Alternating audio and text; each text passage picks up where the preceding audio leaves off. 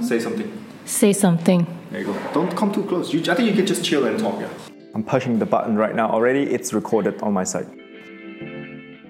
You're listening to Conversations Over Coffee, where we connect with other people through conversations because we all have stories to tell and we're all capable of inspiring others with those stories. Here's a brand new episode. I hope you enjoy.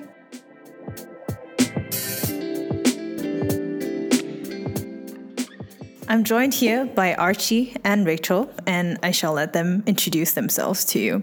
So, would you go first, Rachel? Oh, yeah, sure. Hello, and happy to be on this podcast. So, I'm Rachel, a product designer working at Faith. I do design, I write, and I'm also planning to make more videos on YouTube about design and growth and productivity. So, basically, I'm just exploring my creativity at the moment, and that's about me. Awesome. Now we have Archie. Hi, I'm Archie Tep. I'm the head of product design at Faith right now. So product designers starting from graphic design background, but been transit basically to product design for the last 8-9 years. And beside product design, I do a little bit of music, a little bit of photography, a little bit of everything, basically try to keep me creative and try to keep me creating things during the weekend, out of work. Yeah, I have a question right now for you. Do you ever sleep when you do so much? I do sleep enough to be healthy. But you also drink an unusual amount of coffee. I don't call 4 cups a day unusual. So I think it's pretty under the limit, I think. Yeah. Well, the reason why I sort of know these guys so well is because, we are teammates at Faith. I would just like to welcome them to my podcast. It's called Conversations Over Coffee. So the first question is actually for my boss, Archie. How do you feel so far living in Kuala Lumpur? So for those of you who don't know, Archie is actually a Cambodian, and he has been working in France, he has been working in Mauritius, and also Cambodia, and now in KL.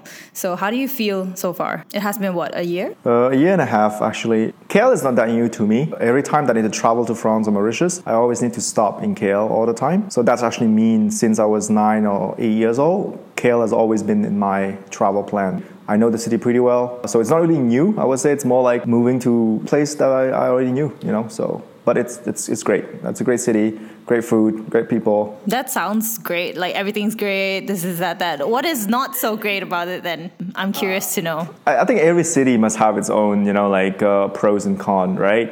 I feel like KL, it's a great expat city, but expats is really staying between expats, right? There's a bubble of expat, and it's actually harder to find local friends, So we're not your friends? You're a colleague, right?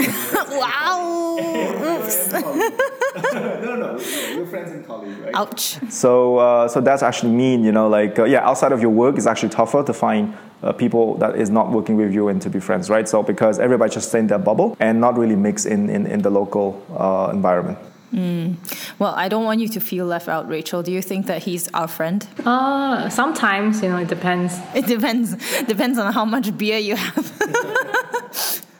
So with 2020, right, all of us couldn't really travel. And how do you feel so far, Rachel, like not being able to travel? Because I know you like traveling. Initially, it was really like a very hard time for everyone because you're stuck at home. You're going to make home the place where you feel comfortable with. But after like half a year of staying home, I have been so used to this already. And actually, it feels fine. Like, I don't get to travel, but I get to do so much more things at home and I reconnect with myself and my creative side, to be honest. What do you guys think of, the future whereby we might need to return to office still? Do you feel like you want to go back, or do you feel like you have accustomed to working from home? Oh, well, if you know me, I'm pretty extrovert as a person. I need human interaction. I still need to have that collaboration time that need to happen, still face-to-face, that I found pretty valuable, that I still don't get used to it even from home. We have tools that help us to collaborate online, but I still think that face-to-face is still pretty powerful. I would say a good 50-50 split, What about you, Rachel? I would take a similar approach to Archie's. So I would think that a 50-50 work from home situation would work best for myself. And remote is the future. And definitely in my career, if I would look for a new job. Are you looking for a new job? I mean, we're a transparent team, so I mean... Yeah, honestly, not at the moment. The grass is always greener on the other side. So I've got to be grateful about the situation. What I believe, if I can add to that, I hear a lot of that grass is greener on the other side. What I personally believe in is actually grass is greener where you water them. So it can be here, it could be another place, could whatever, but it's up to you to make it green, basically. I mean, random quotes from Archie is like so fun. Let them hear that again. Say it again. The grass is greener wherever you water them. And I also think that, you guys both are very inspirational. Inspirational as in, very awesome teammates that I constantly can't wait to get to work with. And you guys excel, obviously, at what you guys do. So I would like to also know, who inspires you guys then? Well, I mean, I'm going to give back what you just said also, right? I think one of the biggest things that make me go to work daily now is working with you guys also, right? Both of you. Yeah, it's a two-way thing, and I think it's important to have, a team that you could trust, that you could be transparent with, that you could grow with and also learn from. I could be head of product design, but it's a daily learning still. I know you're pretty into MKBHD. Do you want to talk about that? No, MKBHD is not an inspiration. It's somebody that I respect because that's the type of person that live in the same principle that I believe in, because he believed in basically making things that he want to see himself. And that basically turned into a great product podcast that he do daily or weekly now, and millions of people are loving it because everybody believes in the same thing that he do. But it's basically having that belief that you want to achieve something and put every effort possible to achieve it. That's awesome. What about you, Rachel? Who inspires you? So I think my dad is the one who actually inspires me. And up until this age, he is still learning tutorials on 3D and everything. And he never stops learning. Aww, are you tearing up? Yeah, a little bit. Actually, he is the one who actually inspired me to become who I am right now. And at work, Archie inspires me to be to not overthink things, to have confidence in ourselves. And he just pushes us to become a better version of ourselves. Aww. Performance review is done, guys. Exactly. I'm like, give me my raise now. I mean, but that's so nice. I was expecting some people like Julie Zhuo or Peter Smart. The thing is that when you are up there already, right? Yeah. You could just make a cake. You inspire people. I'm not joking, right? Personally, I respect a lot Jonathan Ive, right? Johnny Ive, but I don't think he's my design model because not everybody will be a Johnny Ive, and not everybody need to be Johnny Ive to succeed in what they do also. So I think there's a lot of different people maybe that we don't give enough credit, about. It could be anybody actually. It doesn't need to be Johnny. It doesn't need to be Tim Cook. I agree. I think that's what some of us overlook sometimes, because when we talk about inspirational people, we often look at the outside or people who has achieved something, and we think that those people are obviously inspirational, but we forget about the people that are around us and constantly inspiring us on a daily level.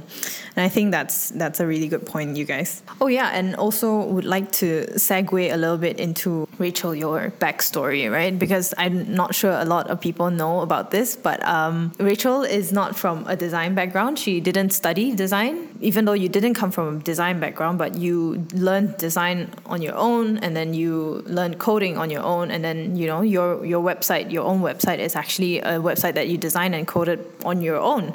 Everything is so awesome. I cannot find another way to describe it, right? I don't know coding, so when I look at you and your work, it's just very impressive.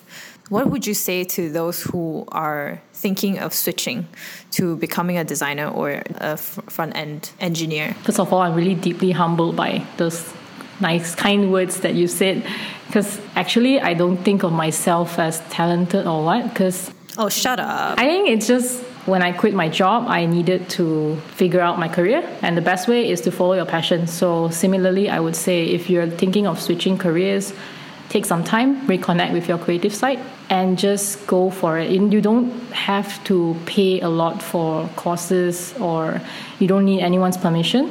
That's something that I really strongly feel about, that no permission is needed to do whatever you want to do, especially in 2021. And it's okay if you find out like half a year later you just don't like it anymore. I don't think you should punish yourself for that. A person can have many different career paths in a lifetime, but most importantly is you like what you're doing.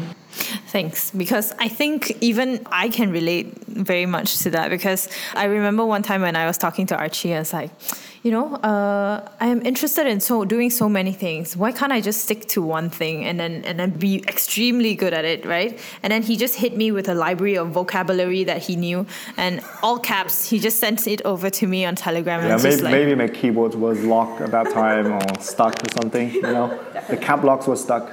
Yeah, but he basically I still remember vividly, he said, you're not a brand. You don't have to brand yourself. What does it mean by you have to be very good at one thing? You can be a multifaceted human being. It doesn't have to be just one thing that you're good at. So yeah, I agree to what you said just now, Rachel, that it is kind of a limiting belief when you said, we sometimes tend to believe that we can only be very, very good at one thing.